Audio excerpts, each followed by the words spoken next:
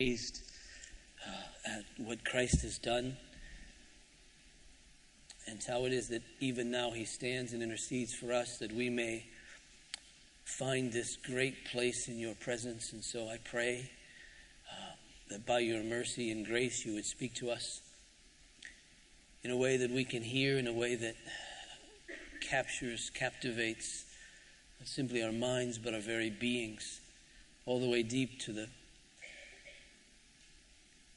deepest part of our soul, that we might know you as we're meant to,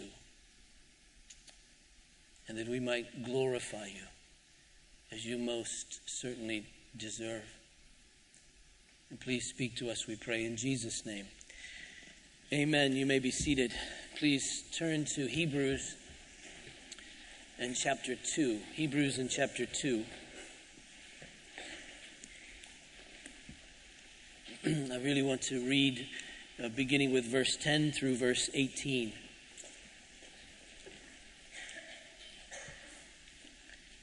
Hebrews in chapter 2, verse 10, please.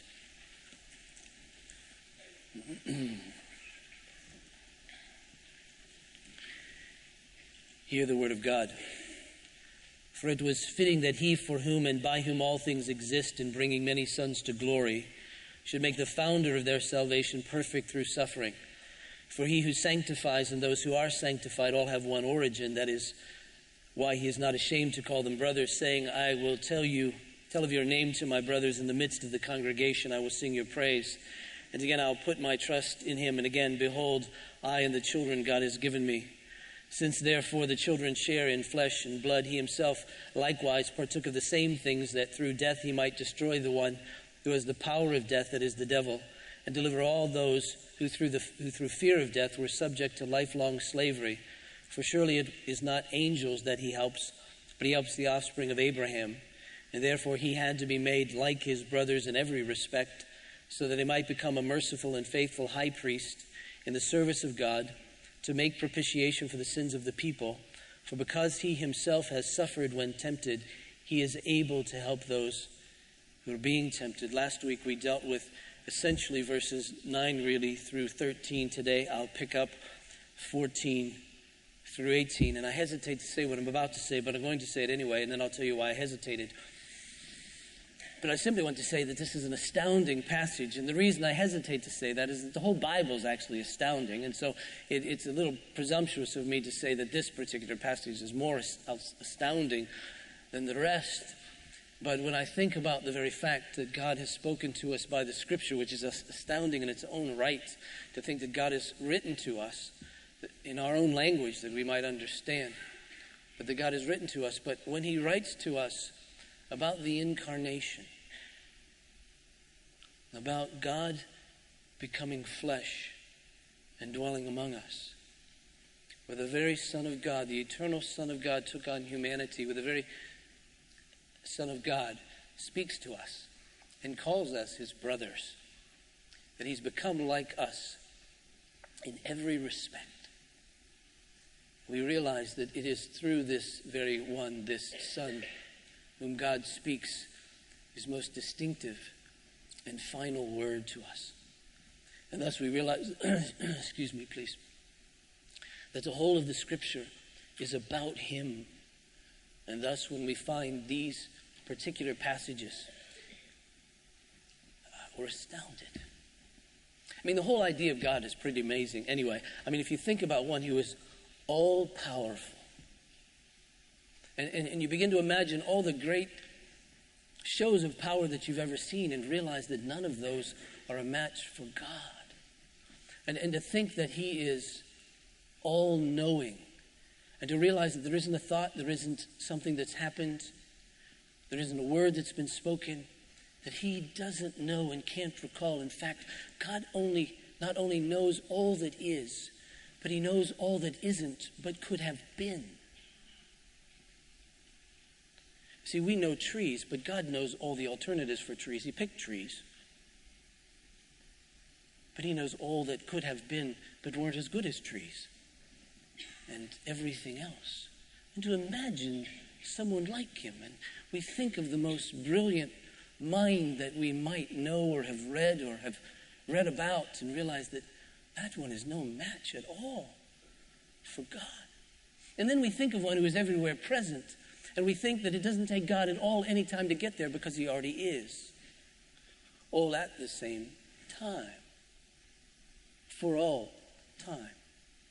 And we consider the very fact that his name describes him best when he simply says, I am. That is, that he is eternal. That he is self-existent. That he is self-sustaining. That he's independent.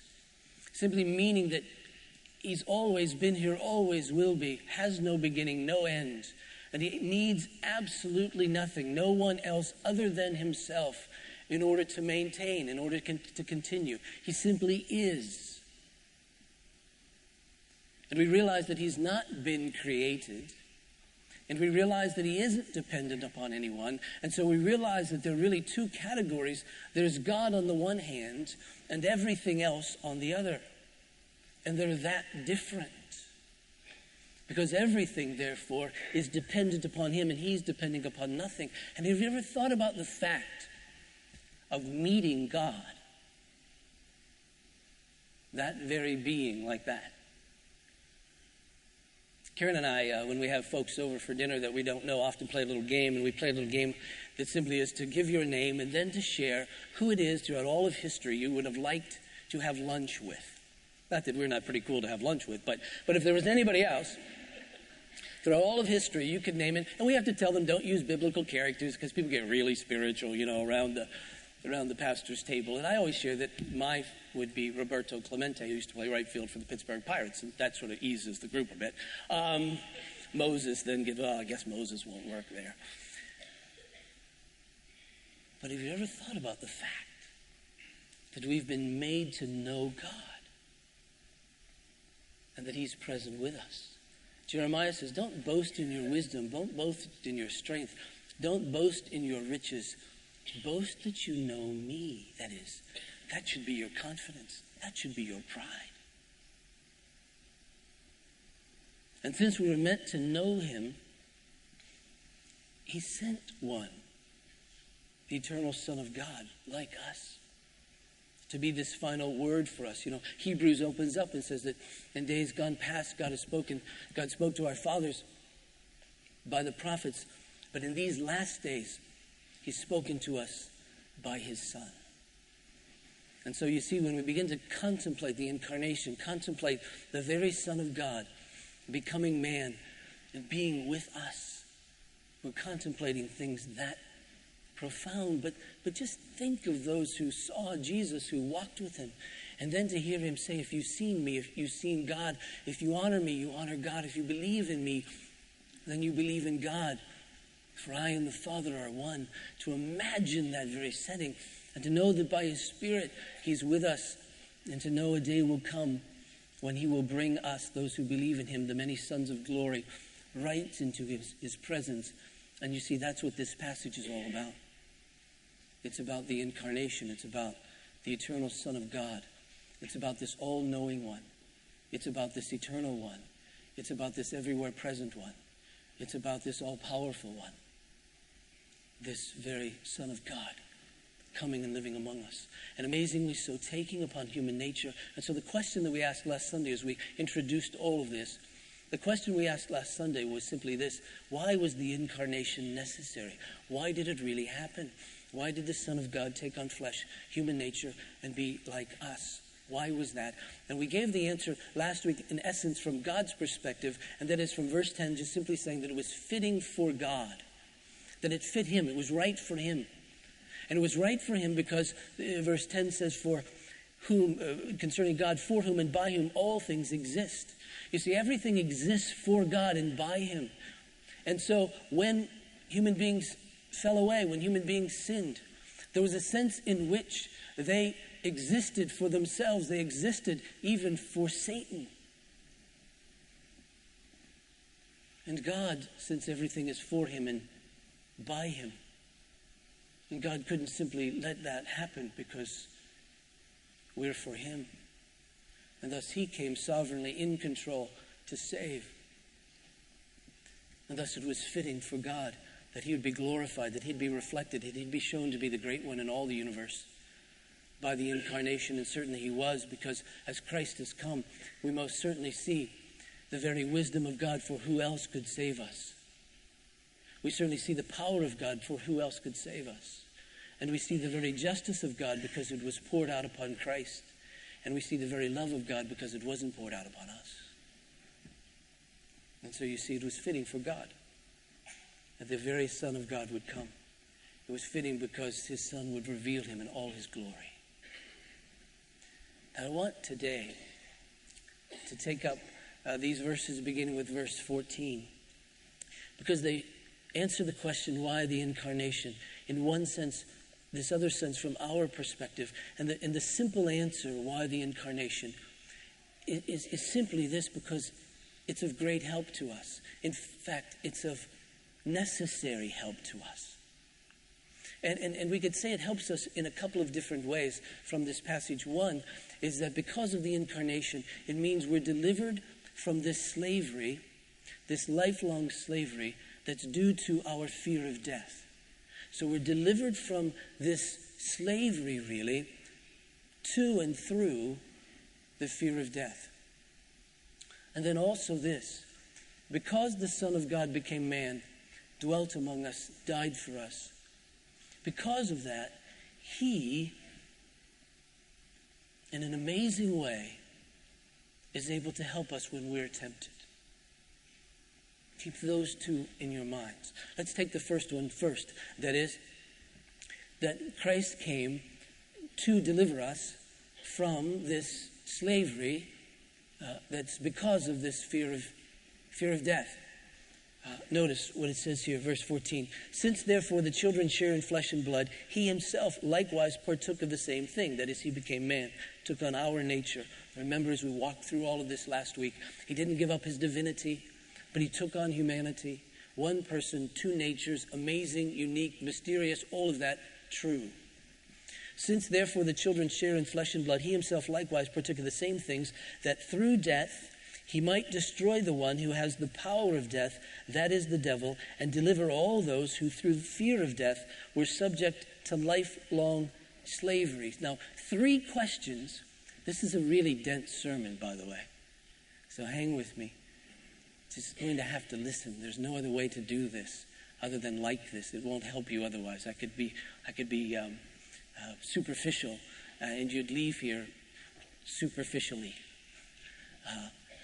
So I'm hoping that we can track. I know it's early and all that, but you chose to come to this one. Now, 3 questions arise from that bit that I just read there. First, this: how is it that the fear of death enslaves us? All right? Secondly, how is it that the author of Hebrews can say that the devil has the power of death? All right? And thirdly, this, then, the clincher: how is it that the incarnation of Jesus destroys this fear? All right?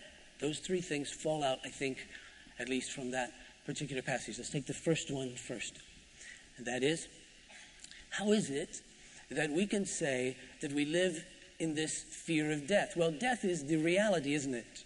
I mean, death is the reality. Some people have found a way to avoid taxes. No one has been able to find a way to avoid death. Now, there's many people breathing right now who anticipate doing that, but they're just in for an interesting shock. You're not going to be able to avoid death lest Christ returns, of course. Death is the one reality. And if you think about how much just the existence of death affects our lives. I mean, all of these health issues that we face, and all that we spend on health, and all that we produce in the area of health is to do what, ultimately? To keep us alive.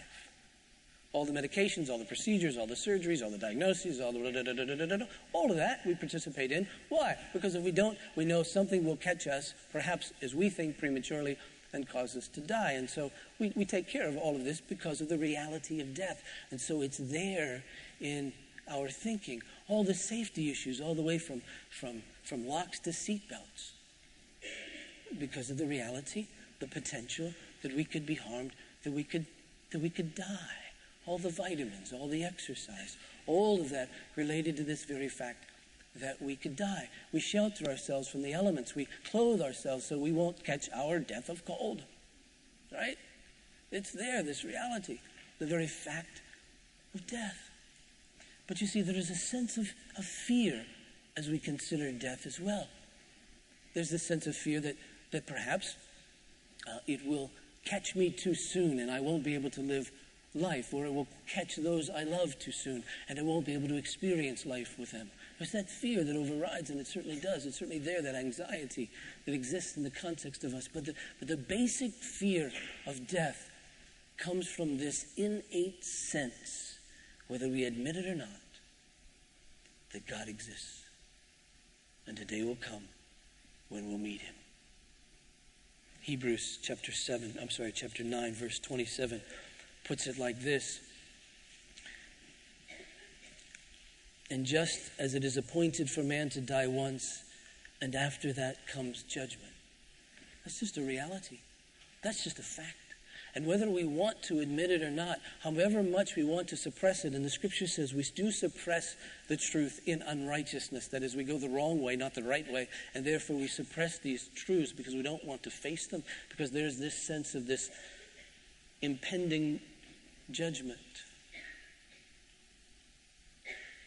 And so this fear of that causes human beings to do all kinds of things so that we don't need to face it. And some of that is an unhealthy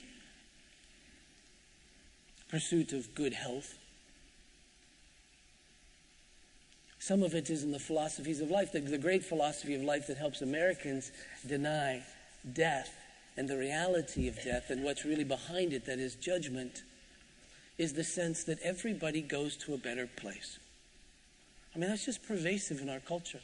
When someone dies, I don't care who it is, there's a remark made that that person is now going to a better place. How do you know that? On what basis do we know that?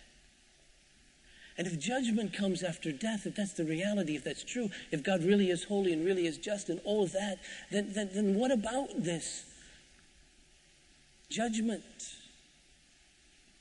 And you see, it's to a great detriment that we avoid thinking about death, though we do. You see, the basic plan for most human beings throughout most of their life is simply to deny its existence. And when it comes close, we may consider it, but we busy ourselves with other things so that we don't really have to. And then we make up things that everybody goes to a better place. And therefore, we don't have to deal with the reality of death. And then when it happens, we simply get around it as quickly as we can. That's very unhealthy. The author of Ecclesiastes, the preacher, put it like this in Ecclesiastes. In chapter 7, verse 2, he says, "It's better to go to the house of mourning than to go to the house of feasting." Did you hear that? It's better to go where there's mourning than where there's a party. "For this is the end of all mankind, and the living will lay it to heart." He says you really need to consider this, not in a morbid way, but in an understanding way. "Sorrow," he says, "is better than laughter." He said, come on, that can't be true. But his point isn't that laughter is bad, but his point is that if your life is filled with laughter and you don't come to grips with sorrow, and you've never come to grips with the reality of pain and suffering and death, then you haven't lived life and you're missing something very important, the very thing that will come to you. Verse 4, "The heart of the wise is in the house of mourning, but the heart of fools is in the house of mirth." That is, if you live a life filled with pleasure, and you're a fool. That's your only concentration in life. You really need to come to grips with this very thing that faces us, us all. And I must say that as I put this together, as I began to think about this, I wasn't unaware that this is graduation season. And I was thinking, what a better commencement address this would make than the ones I've heard. You see, the ones I've heard are simply, "Oh, you've done so well, you've gotten so far, now soar."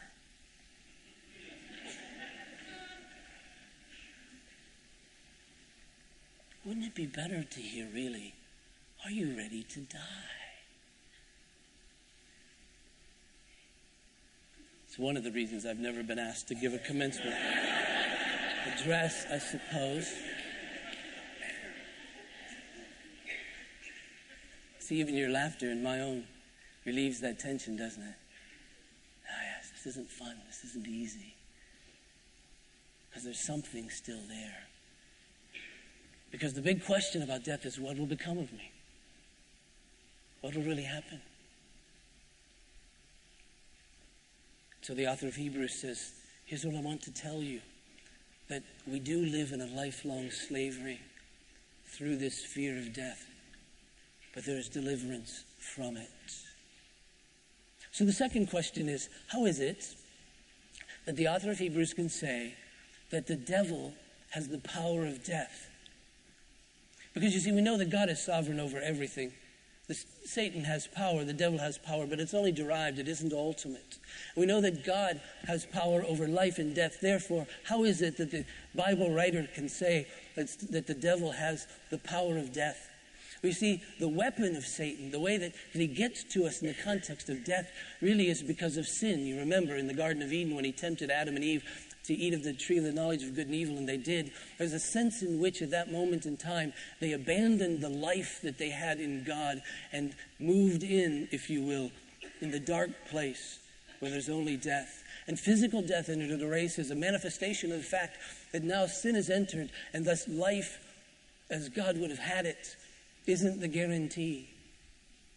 And spiritual death entered the race as well, as we were separated from God. And you remember the reason that God banished Adam and Eve from the Garden of Eden. He said, we need to get them out of here lest they eat of the tree of life. Because you see, life is from God. And when we sin, we're banished from that very life. And there's a sense in which you see that Satan keeps us bound in this fear of death by way of guilt.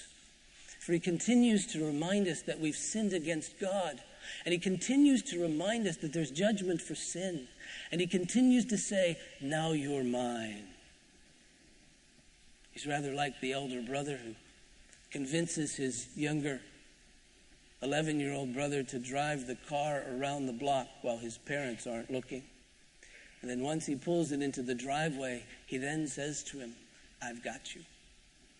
For if you ever tell on me, I'm telling Dad that you drove the car when you were 11. And that little kid will be in bondage to that guilt as long as he is little. A day he'll figure it out when he's about 30 going, that's not a big deal anymore. But with Satan, it is a big deal. And thus you see in the midst of that, he keeps us in that guilt. And he continues to say, oh, you've driven the car around the block when you shouldn't have. And I know that. And I'm telling God every day.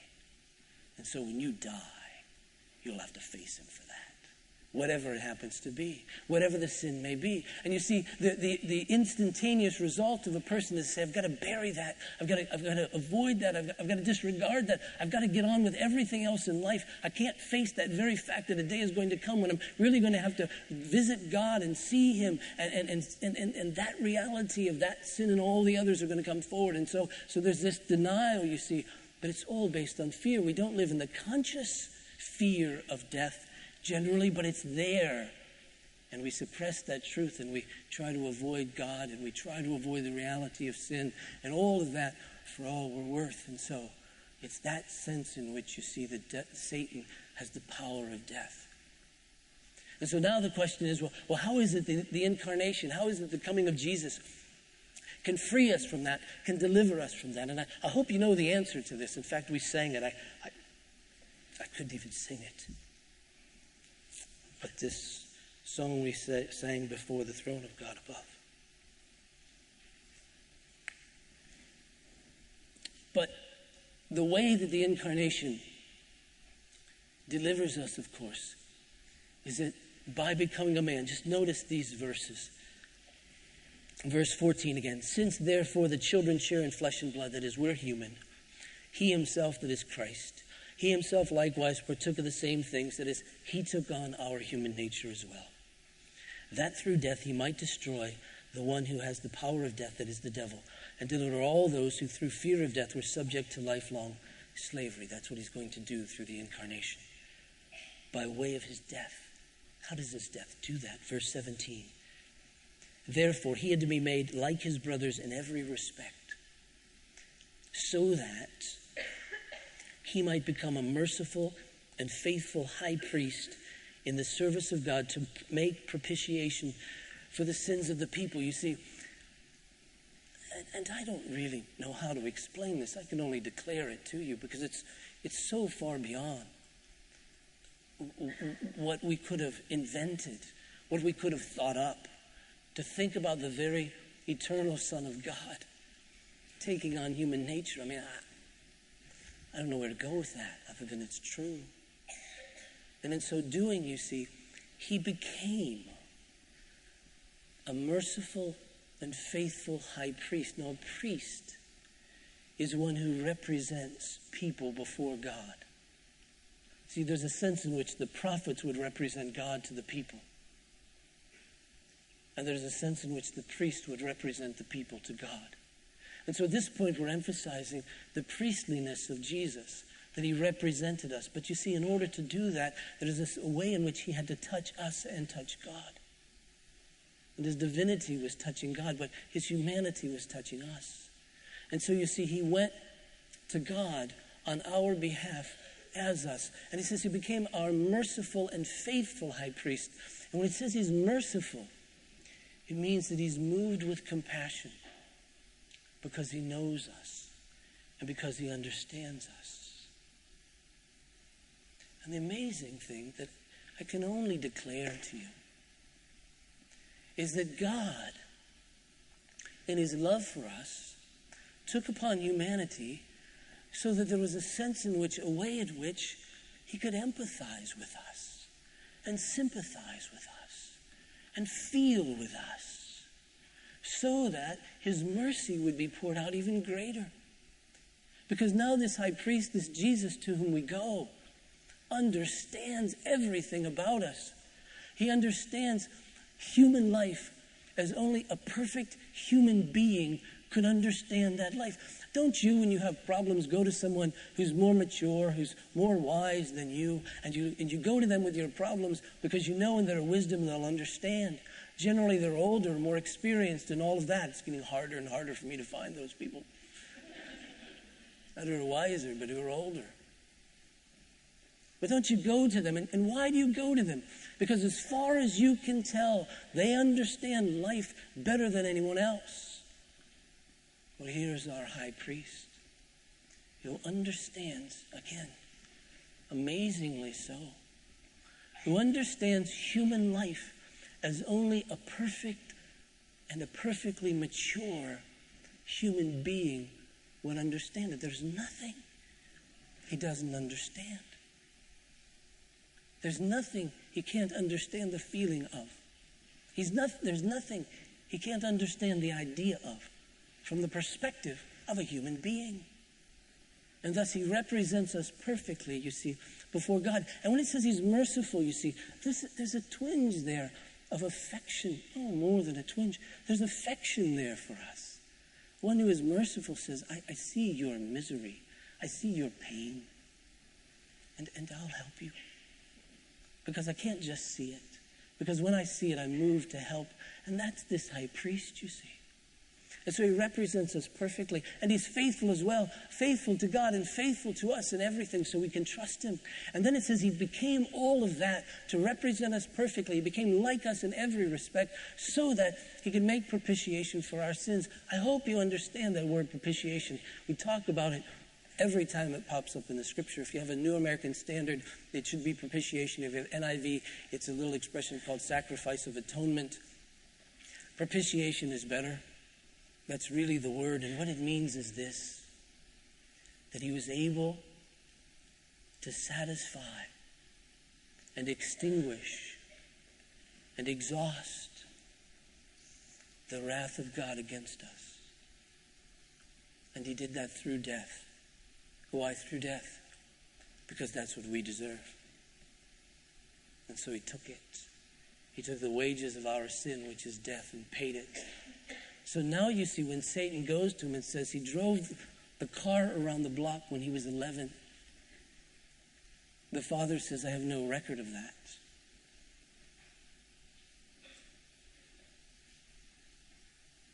And he said, when he lusted, the Father says, I have no record of that. When he said he lied, the Father says, I have no record of that. When he said he hated, the Father said, I have no record of that. When he said there was an abortion for those for whom Christ has propitiated their sins, the Father says, I have no record of that.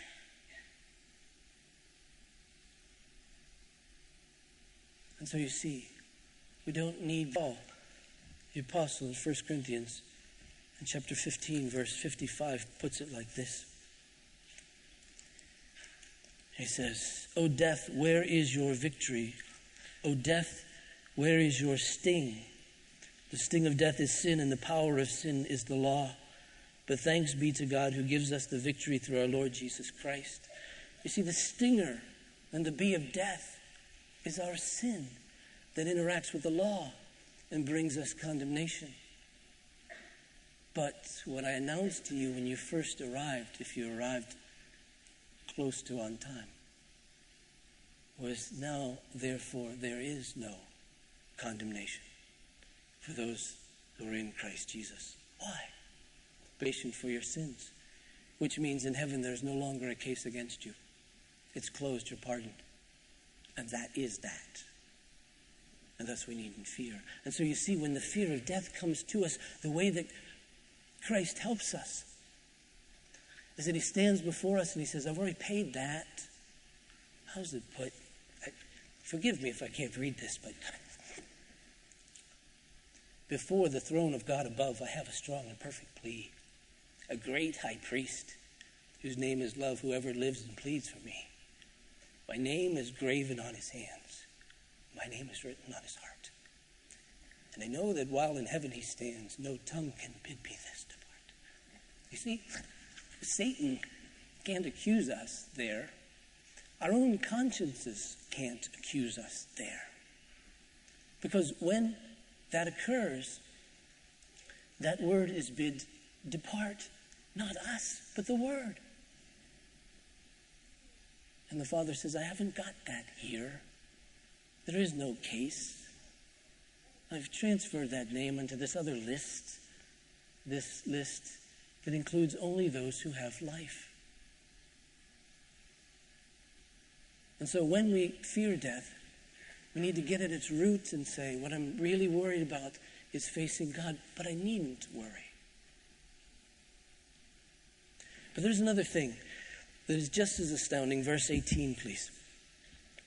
Verse 18 says, for because he himself has suffered when tempted, he is able to help those who are being tempted. Now this is an amazing thing as well.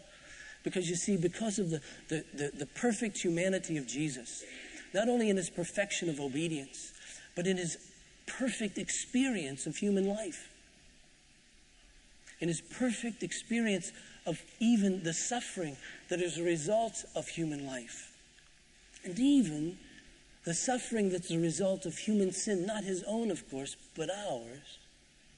In all of that suffering, he's able to be merciful towards us and to represent us perfectly in such a way as to help us when we're being tempted as well. And you get a sense that this means in every kind of temptation. Whatever temptation we're facing, whatever temptation you are facing or I'm facing, it's very clear that we can go to Jesus and we can say, help me. And we don't need to be ashamed of saying, help me, because he understands the temptations which human beings face.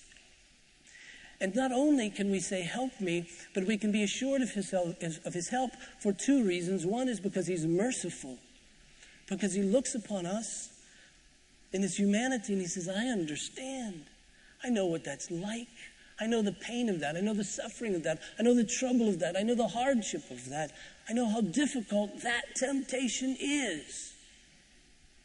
And you say, I don't understand how Jesus could know that because he didn't have a sinful nature like ours. And I understand that, and I don't have an answer for you, so deal with that on your own. But the Scripture says that he does. And by faith we trust that he does. And that you don't have to have a sinful nature to be a human being. Adam didn't before he sinned and was.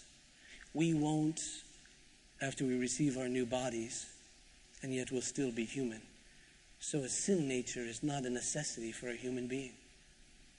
And so he experienced temptation, and he experienced it faithfully, meaning that even though he was tempted, quite frankly, beyond what you and I could ever imagine being tempted.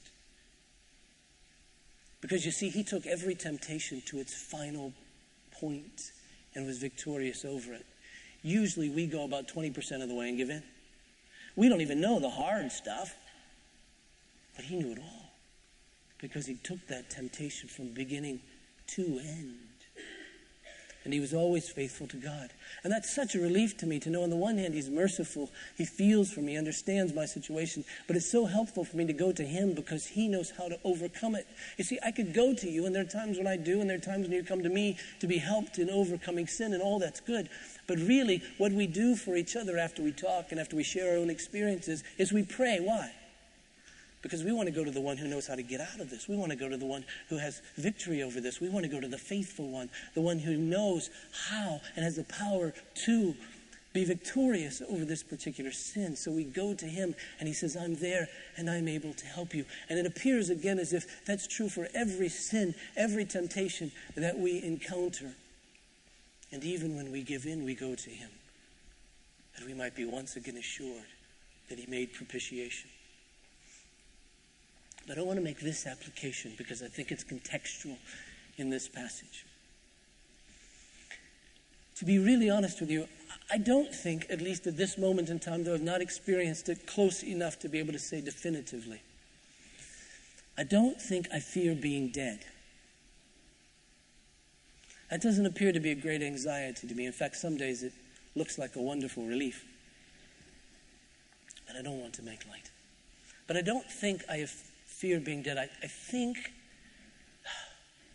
God forgive me, I think that I trust enough in the blood of Christ, at least will, when I get to that point of being dead, that when I face God, that I won't be afraid. But what gives me anxiety is dying. I don't necessarily look forward to that because, you see, even though he's delivered us from the fear of death, it doesn't mean that we won't have a hard death necessarily. It doesn't mean that it won't be very difficult for us to die. And I wonder about that, frankly. I don't look forward to losing bodily functions and losing my mind and the humiliation and lack of dignity of that. I don't look forward to spending all my money, whatever that might be, on the end and running out and then who knows what.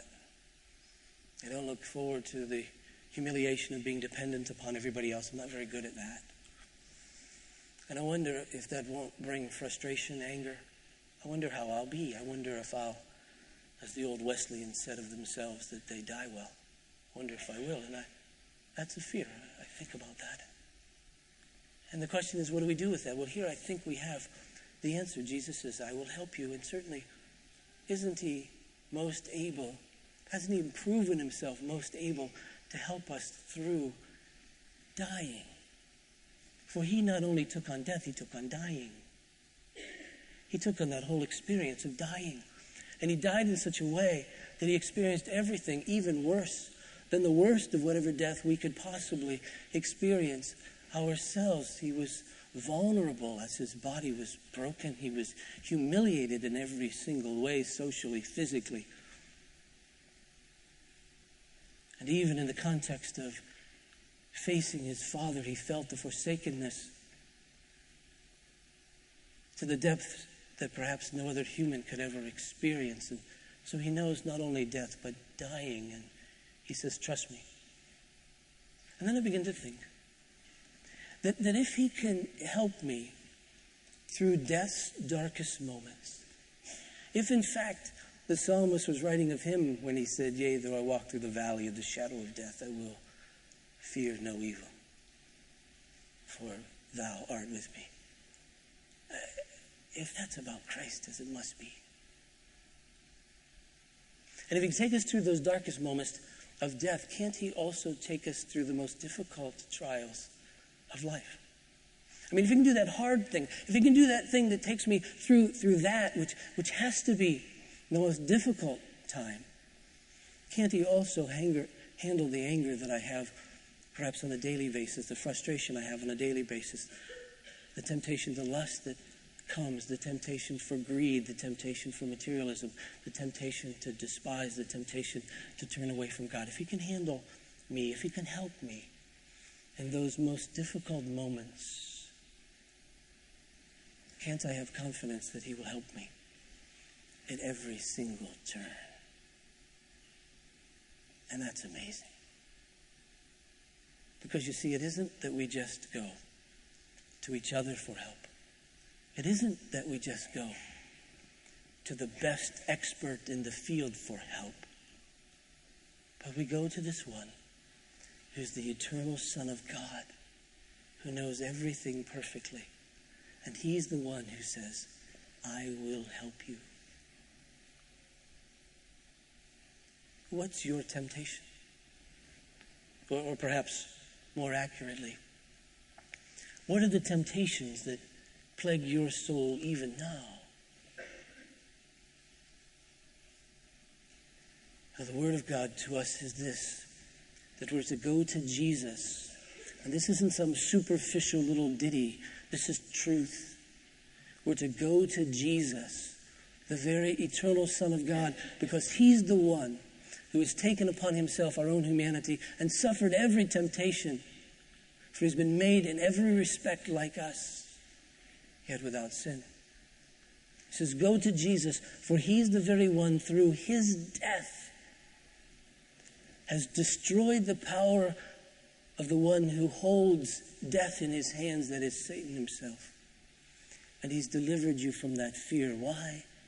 Because he's made propitiation for your sins. Trust him. And since he's suffered, and through his suffering been tempted in every single way, even while dying, trust him. And he will help you. Let's pray. Father in heaven,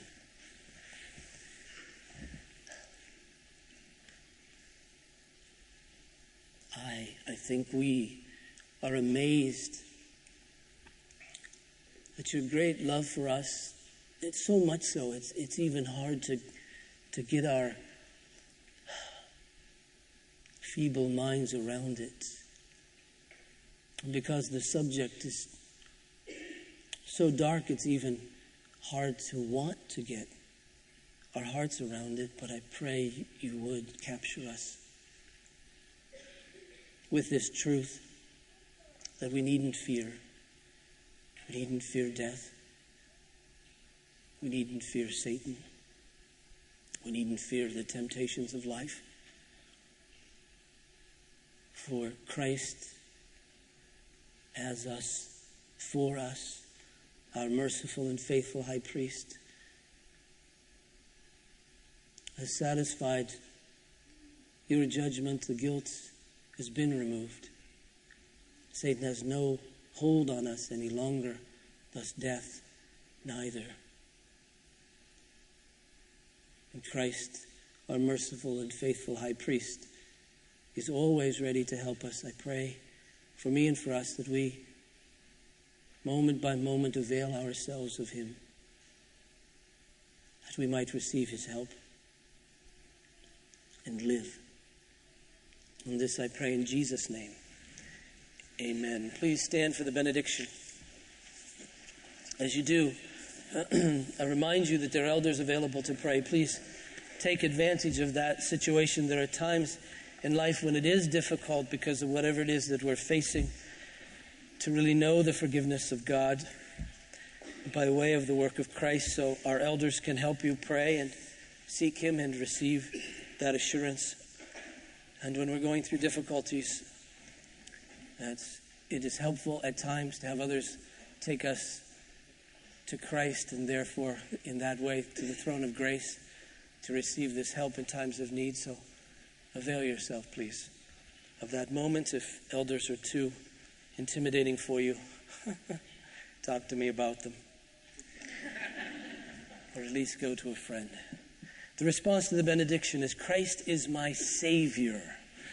And we must savor that word Savior because it's rich and deep. For he saves us in every respect, most especially to deliver us from fear. Christ is my Savior. If that's true, then your response must also be hallelujah. Please receive this as God's benediction. And now to him, look to him, who is able to keep you from falling and to present you blameless before his glorious presence, and that with great joy. To only wise God and Savior Jesus Christ, whom be glory, dominion, majesty, and power, both now and forevermore. And all God's people said, Christ is my Savior. Hallelujah.